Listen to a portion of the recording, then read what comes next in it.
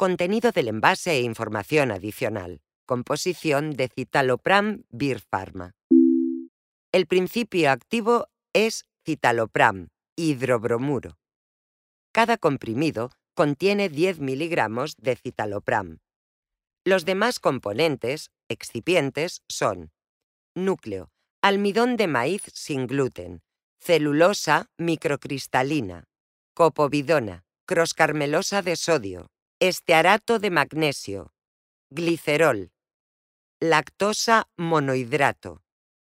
Recubrimiento, hipromelosa E5, macrogol 400, dióxido de titanio E171.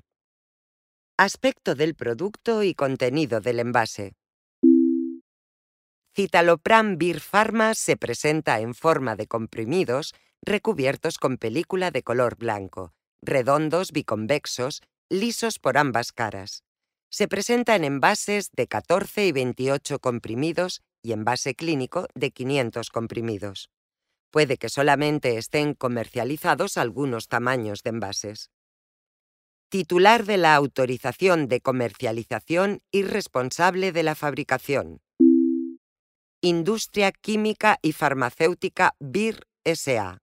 Calle Laguna 6670, Polígono Industrial Urtinsa 2.